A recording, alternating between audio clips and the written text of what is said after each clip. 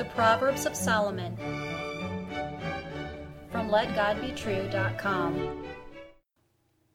Proverbs chapter 14 and verse 20. The poor is hated even by his own neighbor, but the rich hath many friends. Hear the words of God in Solomon again. The poor is hated even by his own neighbor, but the rich hath many friends.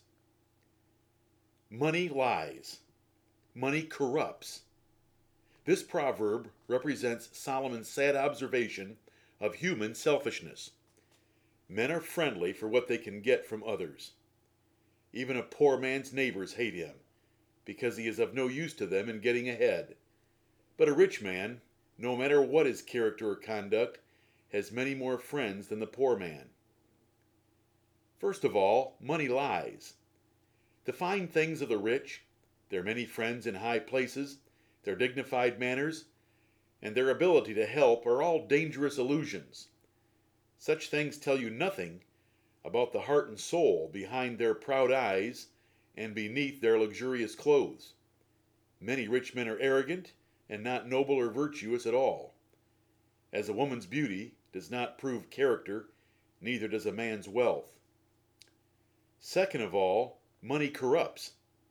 Men that ought to love their neighbors will hate them for the simple reason they are poor. Men that ought to hate proud oppressors will grovel before the rich in hope they might eat crumbs that fall from his table. If the rich ask such men for a favor, these sycophants will leap at the opportunity and often shut their eyes to the compromise or evil involved.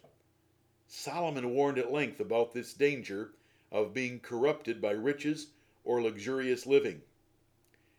The measure of a person, the true measure, is his character and conduct, not his wealth. Nabal was rich, but he was a fool. Ruth was a poor, destitute widow, but she was a virtuous woman.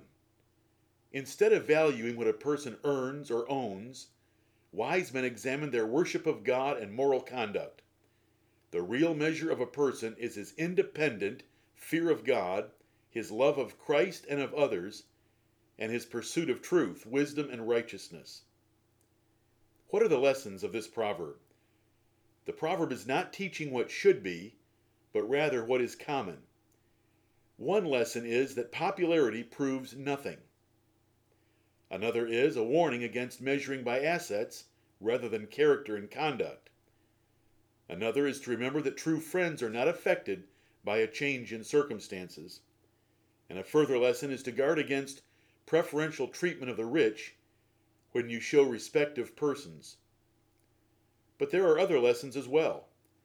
God chose his elect for salvation mainly from the poor of this world.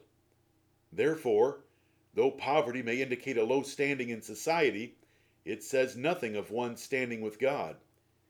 It was much better to be the beggar Lazarus being licked by dogs than to be the rich man living in luxury in Luke chapter 16 verses 19 through 31.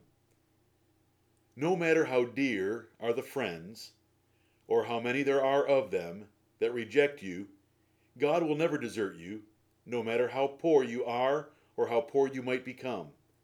He set his love on you when you were his hateful enemy, and he will not remove his love for the minor turns of life's little events. He became poor to make you rich. Be thankful and bask in the riches of spiritual blessings and the grace of the Lord Jesus Christ. Amen.